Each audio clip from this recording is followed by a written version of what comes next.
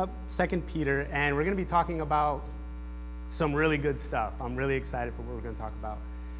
But before we get into it, let me just pray first, because we are going to be talking about some heavy topics. Peter is going out with a bang, and the final thing that he's going to talk about to the people of his day and to us, it's something we don't often think about, and it's pretty heavy, good and encouraging, but heavy. And so let's pray, and let's invite the Holy Spirit here just to teach us. Lord, thank you. Thank you that you are Emmanuel. Thank you, Jesus, that you came and you abide with us. Thank you, Lord, for your word. Thank you for what you have inspired Peter to write to the disciples of his day, to the believers of his day, and how that has continued to be an encouragement to believers throughout all of history and to us now. And so, Lord, I just pray that as we dive into the final thoughts of what Peter is going to be talking about, God, would you put a weight on what he says? Would you help us to understand the gravity and the importance and the significance of the things that he is encouraging us to consider? And so would you just remove distraction? Would you remove just anything that would be a hindrance from us to receive your word and to apply it and to walk out of here encouraged and ready to apply your word? Give us a humble heart, Lord. Give us ears to hear, just as Jesus would pray for people. And so we ask all of this in your mighty name. Amen. So let me start with a question. Have you guys ever considered the significance of a person's last words? Right? So many of us probably have lost someone in our life. And a lot of times, the last thing that they say weighs heavy on us. It's probably the thing that we remember most about them, like something they say before they pass on and they leave this earth. And so there is a huge significance in a person's last words. For example, we have Harriet Tubman. I don't think she needs an introduction, but if you don't know who she is, look her up. Great, fantastic woman, huge activist, and freed a bunch of slaves in her day. Her last words were, "Swing slow, sweet chariot." If you think about Justin Martyr, if you don't know who Justin Martyr is, Justin Martyr was a 2nd century Christian philosopher, apologist, a really strong guy of the faith in his day. His last words were this, and think about what he says. This is what he says before he dies. "I ask nothing more than to suffer for the cause of my Lord Jesus Christ.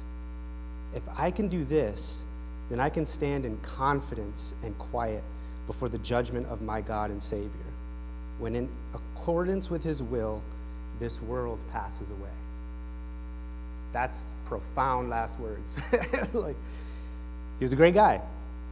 On a personal note, I got my dad, Mario Tremaine Register. He died of cancer in 2013. His last words were, "I do."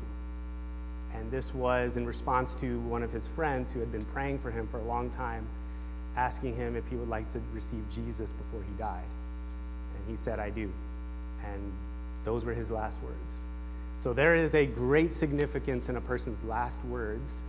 And this book of 2 Peter is basically Peter's last words to his fellow believers and to us before he dies. And so what I want to do before we get into our passage today, we're going to be in chapter 3. I want to go back to chapter 1 to Peter's intention for writing this letter in the first place.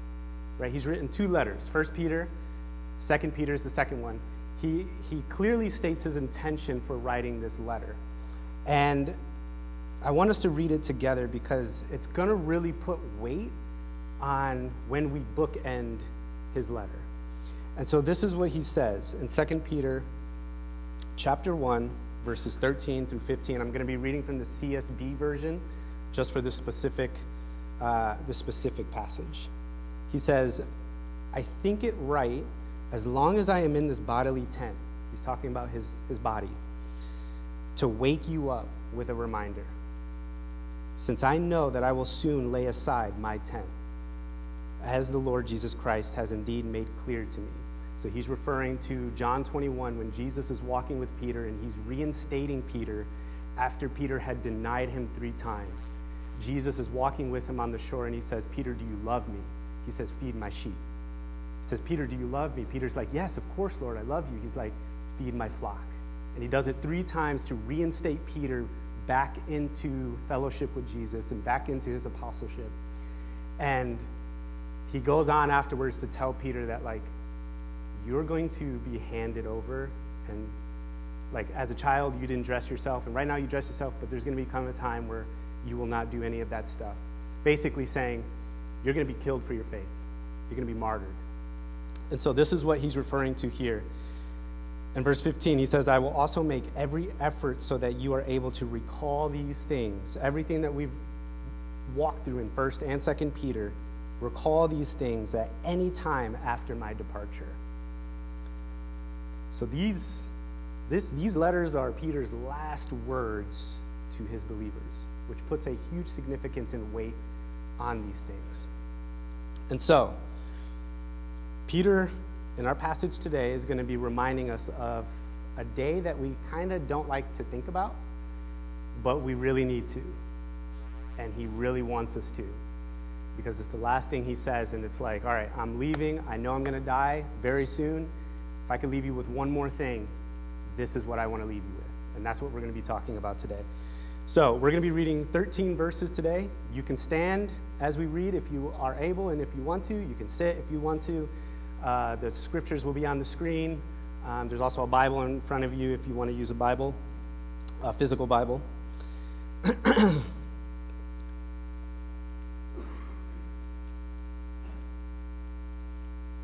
So this is what he says.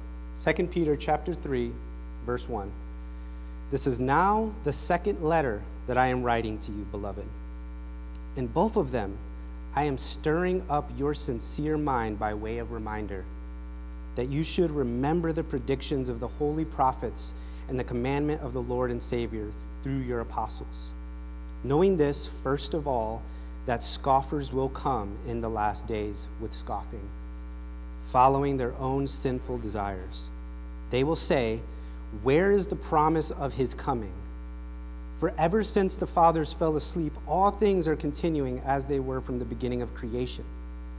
Verse 5, for they deliberately overlooked this fact, that the heavens existed long ago, and the earth was formed out of water and through water by the word of God.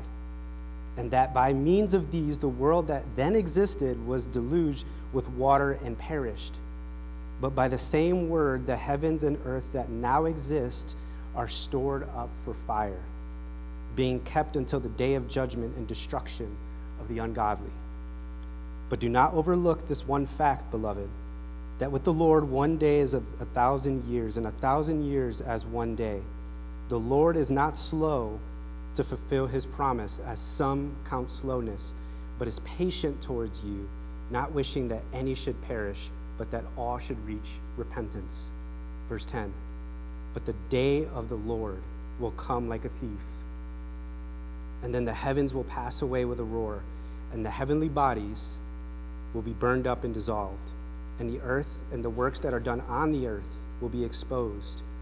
And since all these things are thus to be dissolved, what sort of people ought you to be in lives of holiness and godliness, waiting for and hastening the coming of the day of God, because of which the heavens will be set on fire and dissolved, and the heavenly bodies will melt as they burn. Verse 13, but according to his promise, we are waiting for a new heavens and a new earth in which righteousness dwells. You guys can sit. I kind of was tempted to see how long you would stand, but I'm not going to do that to you. So, can we just agree that there's a lot going on in this passage, right? Peter is like, all right, bro, I'm dying. I'm getting it all out on you, to you right now, right? So he's talking about a lot. The first thing that, or the last thought that he's really getting at is this theme called the day of the Lord, right? And in regards to the day of the Lord, he says, first of all, before I get into all the other stuff, you need to know this firsthand. Scoffers will come in the last days. Scoffers. What is that? Why is he talking about scoffers? Like, what is that, and why is he mentioning that, right? So in order for us to understand what Peter's intention is in mentioning scoffing and the fact that there are going to be people that are scoffing in the end times, we have to understand two extremes when we talk about eschatology, or the study of last things, or the study of the end times. Two extremes. One extreme is the eschatologically paranoid. The eschatologically paranoid. This is the person who is so obsessed with the end times, with trying to predict the day, with trying to figure out the signs that kind of indicate when the end times are, we're entering in the end times, or who that Antichrist is going to be. You know, I thought it was him, but it's not him, so maybe it's him, maybe it's this political leader, whoever it is, right? We become so obsessed with the end times and with trying to understand all these things that we actually neglect the things that we're called to right now, right? It's like, okay, end times, yes, but you're called to disciple people right now. You're called to live a holy life right now. And so the eschatologically paranoid person is so focused on that they kind of start to neglect their own personal daily walk with Christ. And then there's another extreme, and this is the extreme that Peter finds it worth mentioning, right? Those people were definitely around in Peter's day, but these people that he mentions next are actually teaching that Jesus is not coming back. And so these are the eschatological scoffers. These are the people that he says, where is the promise of his coming? It's been some years now. I don't see Jesus. I don't see, where is he coming? When is he coming, right? These are the people who don't see a need to consider and maybe even mock the truth and reality of the day of judgment, God's coming day of judgment. And these are the people, like if you remember Pastor Sam's sermon last week on false teachers, this was one of the false teachings that they were teaching, that, man, it's been so long, Jesus ain't coming back. Jesus is not coming back. Where is he? Things are continuing as they were in the beginning. Things are getting worse. When is Jesus coming back? And Peter goes on and he then talks about how a day is like 1,000 years with the Lord, right? And so why does he mention these scoffers? Why does he feel a need to mention this, right? Well, I think for us to really understand why he's kind of starting here, we need to understand what the Bible means when it talks about the end times, right? So how many of us know the movie Left Behind, that whole series, right? Okay, there's more than 4 people that like know that movie or have heard that movie, right? We have this idea of the end times being this like apocalyptic, catastrophic, crazy event that's going to like come in a sudden moment and just boom, we're in the end times now, right? Is that kind of how we've heard it or maybe even thought about it? I know I have, right? That's how it's portrayed in paintings, that's how it's portrayed in music, that's how it's portrayed in movies. Just this big apocalyptic event, which, if you go on and read about the tribulation, yes, it gets very, very intense. But the end times specifically, when the Bible is talking about the end times, or maybe you'll hear it said as like the last hour, right, or the end of the age, that time is more considered the time period between the first advent of Christ's coming. So what we're celebrating now during Christmas time, Jesus coming as a baby, right? He lives his life and then he ascends into heaven in Acts chapter 1. The time period from that moment to when he comes again is considered the end times, the end of the age, the last hour. Now, question, how long has that been? A long time, right? Since the 1st century. So, the reason why Peter is mentioning this is because it's been a long time. Because it's been a long time, people are growing doubtful.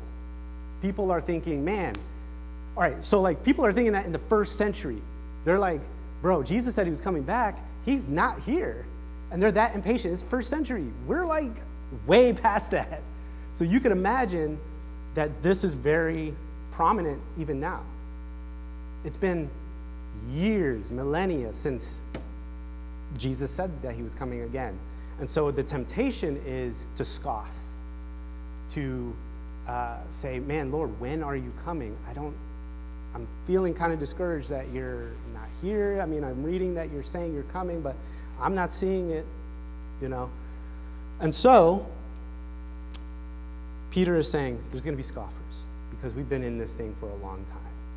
And he wants to encourage his people. Like, listen, I know it's a long time, but let's get into kind of what you can do in this time and how you can consider and be motivated by the day of the Lord that is coming, right? So, point of application with the scoffing. How many of you would say that you do not agree that Christ is coming back? Probably none of you, right? If you're a believer, you probably agree that Jesus is coming back. But if we are honest, and I am the first to admit this, and as I was preparing, the Holy Spirit is like, hey, before you say anything, notice this in yourself, is that we can be intentionally ignorant and live our Christian life as if Jesus is not coming back. Right? We can just get comfortable with Christian motions and church and just doing the Christian thing and not even think that, like, there is going to be a day when Jesus comes again. There's going to be a day where Christ is going to judge what I've done with his salvation, right? He's not going to judge me on my salvation because I'm saved through him, but he is going to judge every work that we do in his name. He is going to judge every word that we've said in his name. And I think for many of us, a lot of times we don't like to think about that because why? It's scary. It's like, oh my gosh, like I used to think as a kid that, oh no, like God is going to put a TV in the gates and show all of my thoughts. And I'm like, bro, you don't want to see that. Like, that's terrible. Don't show that. Right? So it's scary. Like we have this like, oh my gosh, like every word, every thought, every deed will be judged. Yeah. Everything will be judged. Peter says the world is going to be exposed. Everything will come to light. And that's scary. Or maybe for you, maybe it's not necessarily you're scared, maybe you're just like pressed with the urgency of now, right? Maybe you're like, dude, I don't have time to think about the eschatological things going on, in the scriptures. I got bills to pay now. I got a family to raise now. I have stuff I have to do. I just don't have time, right?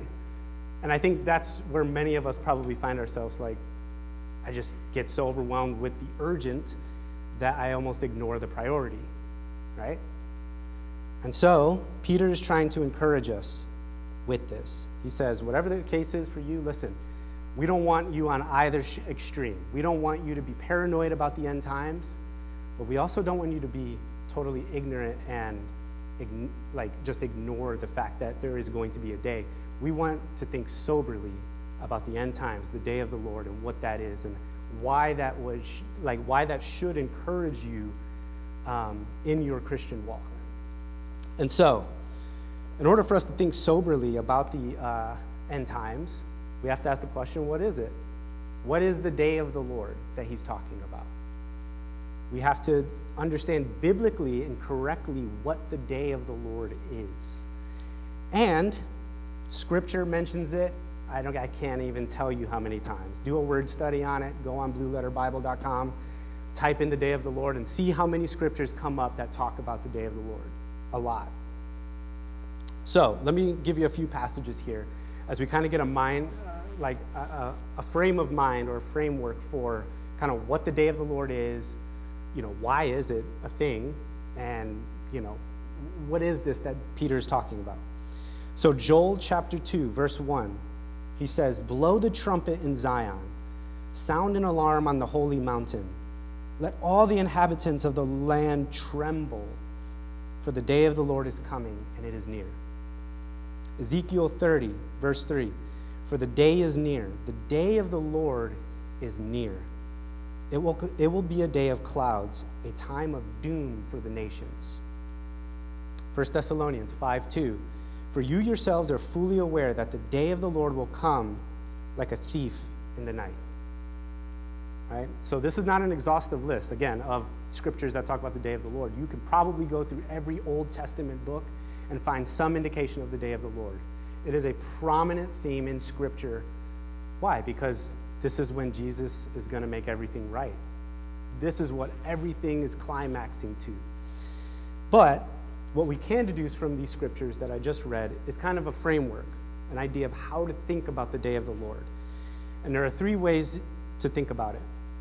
The day of the Lord is imminent, it will come suddenly, and it will be a day of judgment and wrath. Right? So it's imminent in the sense that it will absolutely happen. I don't care if it's, whether it's in this generation, whether it's tomorrow, whether it's in the next generation or the generation after, it is going to come. And the temptation, when we hear something like that, is to think, well, maybe not in my generation, maybe in the next one, and I don't have to worry, right? That's scoffing. That's scoffing at it. That's the temptation with that. The day of the Lord will come suddenly. This cuts the knees of the idea of the paranoia, of the whatever. You know what I'm talking about. You know what I'm saying. I said that word like a trillion times already, right? The paranoid person about the end times and things like that. This cuts that idea because we can't find out when it's going to happen. We can't calculate it. We can't put all the signs together and kind of do a math equation and be like, oh, in 2024, like Jesus is coming back, right? We can't do it. He says that it will come like a thief in the night. Do you expect a thief to come in the night? No. We do everything we can to lock our doors. We do everything we can to be safe. But a thief comes when we don't expect it. That's the day of the Lord. It will come when we least expect it. And it will also be a time of judgment and God's wrath. We don't like hearing about God's wrath, right? This is a very scary thing. And this is where we get the whole Armageddon, climactic kind of piece, revelation. The outpouring of God's wrath will be on the day of the Lord. This is when he will punish sin and those who have chosen not to dwell in the safety and security of the salvation that is offered through Christ. Right? And so I need to express this very clearly. Like, I don't know where you stand with Jesus. I know a lot of you guys are believers, but maybe some of you guys aren't believers. Or maybe you are, skeptics, or you're trying to figure it out, or online, whatever the case. I got to give a warning here. The day of the Lord is not a good day for the ungodly. It will not be peaches and roses. It will not be maybe second chance, you know what I mean? Like, this will be the outpouring of God's wrath. And if you are not in the security of Jesus and his blood, you will be under the condemnation of God's wrath. And that's just the reality. I'm not a fire and brimstone preacher, but that's what it says. That's what it is. That's why Jesus came in the first place, so that we would not be condemned. Peter says it. The Lord is patient, not wanting any to perish, but all to come to repentance, right? And so he's mentioning that. Why? Because the urgency is there. This is going to be a terrifying day for those who do not believe. And so there is time now. We don't sit here and wallow and kind of try to figure out the day. We use the time and the opportunity to preach Jesus, to tell people, hey, there is a God who loves you and wants to save you, so you don't have to be there on that day, right? And so that's why he's mentioning this, right? So it's going to be a terrifying day for the ungodly, and I'll get into like why we can walk in anticipation as believers for this day, why we don't have to fear this day as believers. But Peter starts off saying like, it will be a destruction of the ungodly. It just will be. And so, as believers, why should we consider this day? If it's not a terrifying day for us, should we consider it? I won't be there. Why do I have to care? Why does this matter? Why is Peter talking about this? Right? It matters big time. It matters huge. Right? So, Peter wants to encourage us with three things on why this should motivate us in our Christian walk right now in Mansfield, Ohio, 2022, 2023? Why does this matter, right? So the first thing that he mentions, he says this in verse 11. He says, what sort of people ought you to be, right? He's not technically asking the question expecting an answer. He's kind of asking it rhetorically, assuming that they understand, like, there are big implications for this reality and this truth for your life. What are they, right? So the first thing he says is that our lives should reflect and display holiness, right? What sort of people ought you to be in what? Holiness. What does that mean? So the Greek word for that holiness can better be translated a holy manner of life, a holy way in which you live your life, or a holy lifestyle. Let me tell you what this does not mean. This does not mean that you are perfect. Okay? This does not mean that you get it right all the time. We're going to mess up. We're human. This does not mean that you are to walk around with a holier-than-thou attitude at all the unbelievers in your life. I'm not going to be on the day, you might be, whatever the case. Like, that's not what this means. What this is talking about, what Peter is getting at, is that you intentionally orient everything in your life around submitting to Jesus and the authority of Jesus. Everything. I'm talking like whether you eat or drink, you do it for the glory of God, right?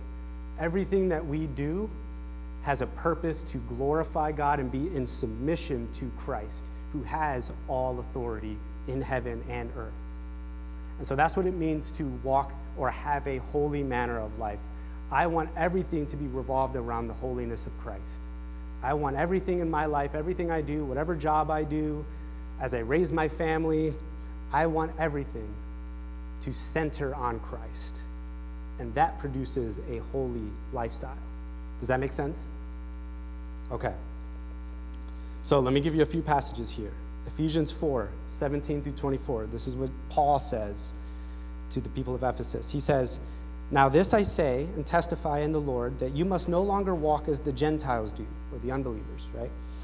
In the futility of their minds. They are darkened in their understanding, alienated from the life of God because of the ignorance that is in them, due to the hardness of their heart. They have become callous and have given themselves up to sensuality, greedy to practice every kind of impurity. But that is not the way you learned Christ, assuming that you have heard about him and were taught in him, as the truth is in Jesus, to put off your old self, which belongs to your former manner of life and is corrupt through deceitful desires. Right?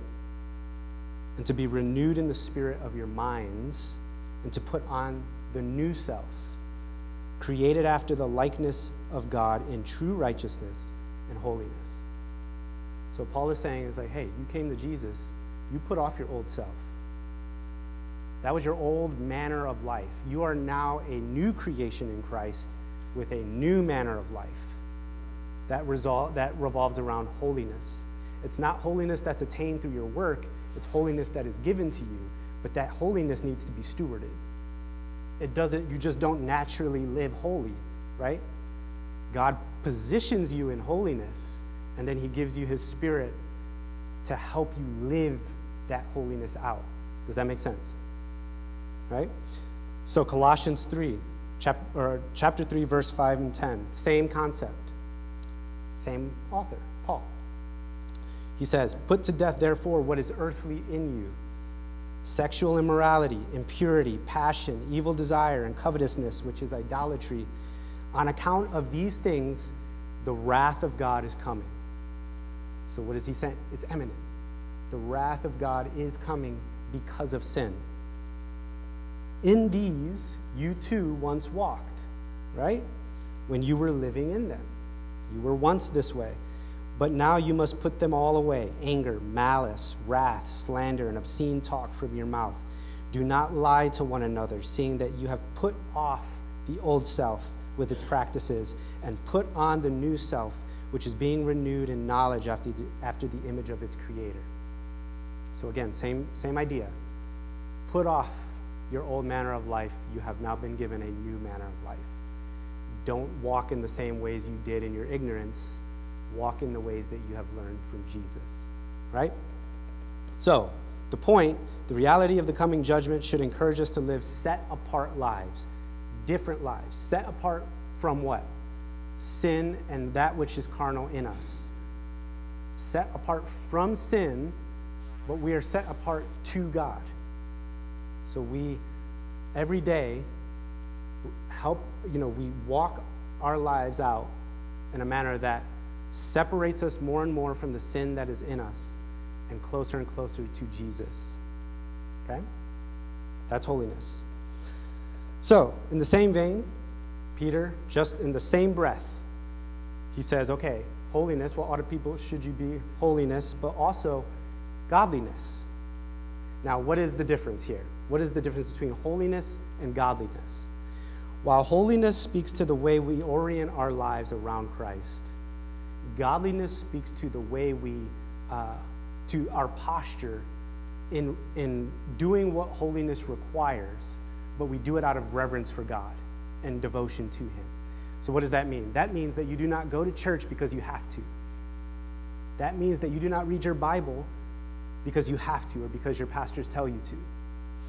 This means that you do it because you want to be close to Jesus.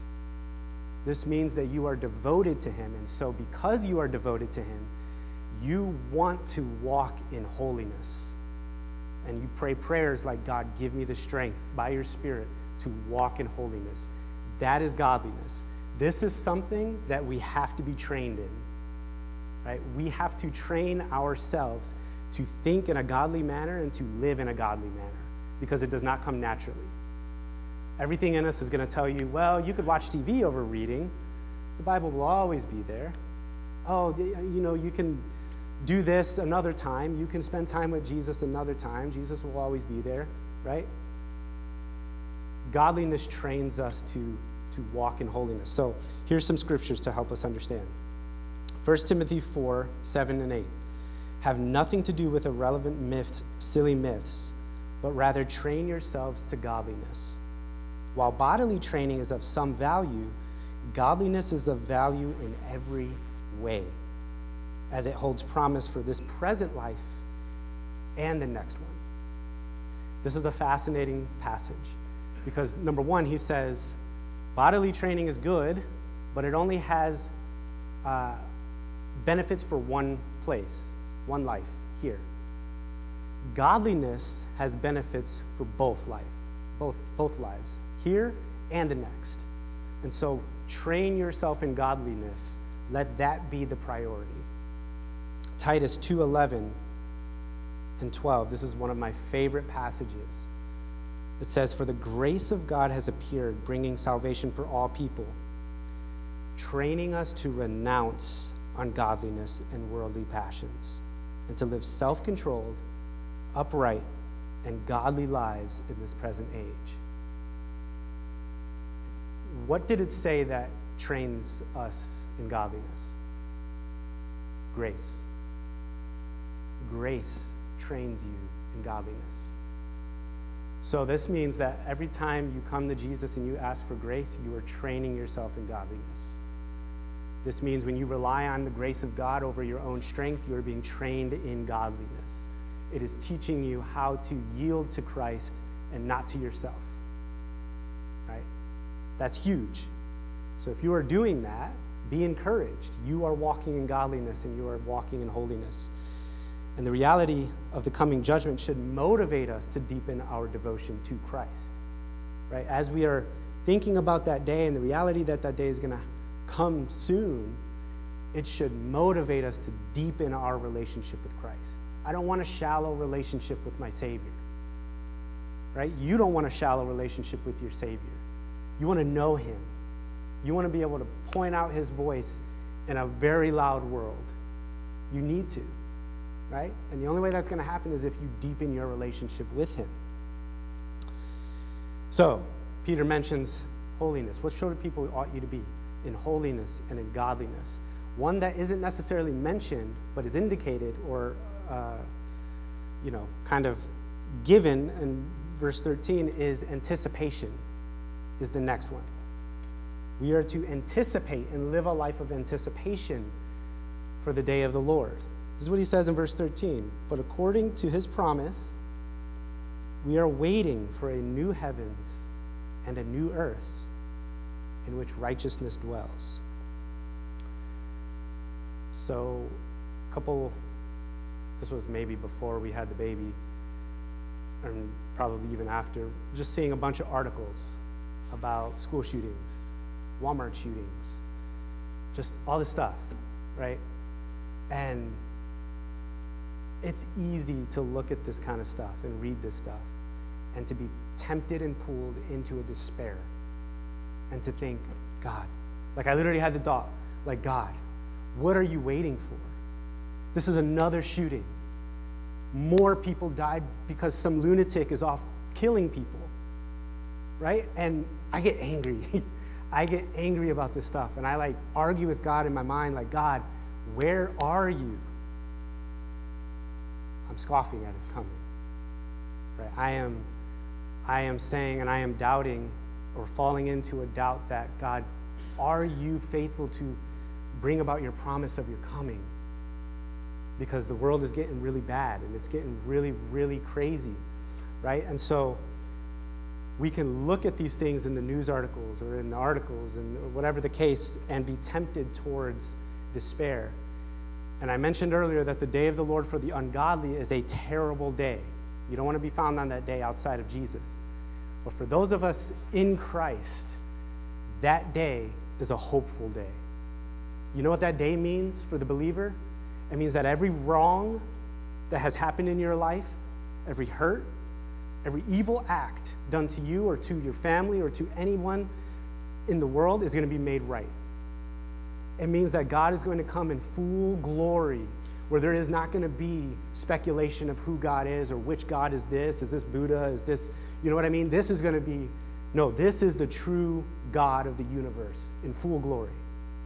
This is going to be the day that brings and ushers in your eternity with Christ. This is going to be the day where evil is crushed and sin is no more. And God deals with Satan and demonic influence and sin. This is the day that we hope for. This is the blessed hope that the Bible talks about. When Jesus comes as a rider, like in Revelation 19, riding on a horse, a robe dipped in blood, a two-edged sword out of his mouth to slay sin and to slay the things that have been destroying his creation since the beginning of time. That day is when Jesus is going to be a warrior. He's not going to be a baby, right? And so we can look forward to that day, and we can think of that day and be encouraged right now in the craziness of the world. Think, okay, God, the day of the Lord is imminent. It will come. It will come. And you will right every wrong. You will wipe every tear away. You will destroy the works of the enemy totally and completely. And as Peter says, righteousness will dwell. God is going to give a new heavens and a new earth where righteousness dwells. And that's a blessed hope, right? Here's some passages, so you know I'm not making this stuff up, right?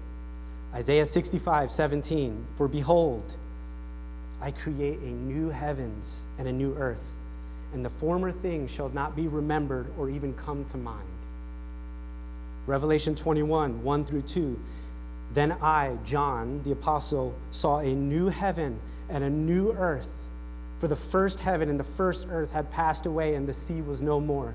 And I saw the holy city, the new Jerusalem, coming down out of heaven from God, prepared as a bride adorned for her husband. Daniel chapter 7, verses 13 and 14. If you ever want to know why Jesus was crucified in the Gospels and why the Pharisees hated him so much, do a study on Daniel chapter 7. This is what it says, and I want you to listen to what Daniel sees in this moment. Daniel chapter 7, starting in verse 13, it says, I saw in the night visions, and behold, with the clouds of heaven there came one like a son of man, and he came to the Ancient of Days and was presented before him. And to him was given dominion and glory and a kingdom, that all peoples, nations, and languages should serve him. His dominion is an everlasting dominion, which shall not pass away, and his kingdom shall not ever be destroyed. The day of the Lord should produce an anticipation in our hearts for the coming eternal kingdom of the Son. He is going to usher in a kingdom that does not pass away. It does not rot. It does not get corrupted. It will be ruled by the King of Kings and the Lord of Lords, who judges justly and is through and through good, without a hint of corruption in him. That will be a good day. So, holiness, godliness, anticipation. The anticipation fuels the other two. As we anticipate the day of the Lord, it will fuel us to deepen our relationship with God, to deepen our relationship with Christ. And as we do that, we will learn to live a holy life that will be set apart from everyone else in our life. And people will look at us and see a very clear difference. Okay, you're obviously not normal, is what they'll say, right? You're not normal. What are you doing? And it's probably going to lead to some really good conversations where you can probably tell some people about Jesus, right? But it's all fueled by an anticipation for the day of the Lord. This is why Peter is mentioning this and why he finds it worth mentioning with his final breath. Remember the day of the Lord. I need to stir you up to remember this. And so I want to end by reading the final words of Peter.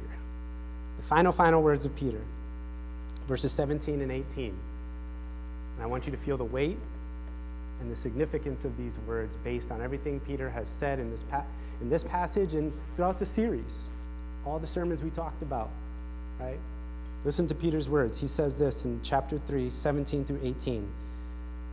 You therefore, beloved, knowing this beforehand, take care that you are not carried away with the error of lawless people and lose your own stability, but grow in the grace and knowledge of our Lord and Savior, Jesus Christ. To him be the glory both now and to the day of eternity. Amen. That's beautiful, right? This is coming from the man who, after he writes this letter, is martyred for Christ. He gives his life. Says, I will not disown Jesus. And so we can be encouraged by him and by his final words. All right, this week. It's a lot, right? But it's encouraging. This week, let's read Matthew 24. This is a huge chapter on the end times. Very popular. Zechariah 14, huge chapter on the day of the Lord. Revelation 20 and 21, huge chapters on the end of days when Jesus comes again. Read these. Look for the themes that we talked about with the end times, with anticipation. Let it build the anticipation in us. Maybe let it convict you, right? Let's assess our hearts as we read. Right? I had to do a lot of assessing of my heart because I was like, Lord, I'm tired. We just had a baby, and I'm struggling. I'm struggling to think about this right now, and I'm struggling. But he didn't fail to remind me, listen, have you been living in light of the fact that I'm coming back? It's great you have a baby, but your baby needs you to know that you are living for me, right? So assess your heart. Do you intentionally ignore the coming day of judgment? Ask the Lord to give you a heart of readiness. And maybe a prayer that you can do is, Lord, motivate me to live in light of your coming judgment. Help me to live a holy and godly life, walking in the calling that you've called me to right now. Right now. And so I'm going to pray, And I want you guys to be encouraged when you go out this week. Anticipate the day of the Lord. Don't be afraid of it if you're a believer. That is going to be a glorious and hopeful day where everything is consummated and our salvation is brought here and it is in full glory. If you are not a believer, consider Jesus. Consider Jesus. Your life in eternity depends on it. And so I'm going to pray. Hey everyone, Pastor Sam here. Thanks for joining us for a Sunday sermon. If you're interested in more of the sermons from this series or some of our past sermon series that we've done, you can find them at discovercommunity.org under the sermon file. Otherwise, you can subscribe to this channel to make sure you stay up to date on all our content. Thanks for joining us.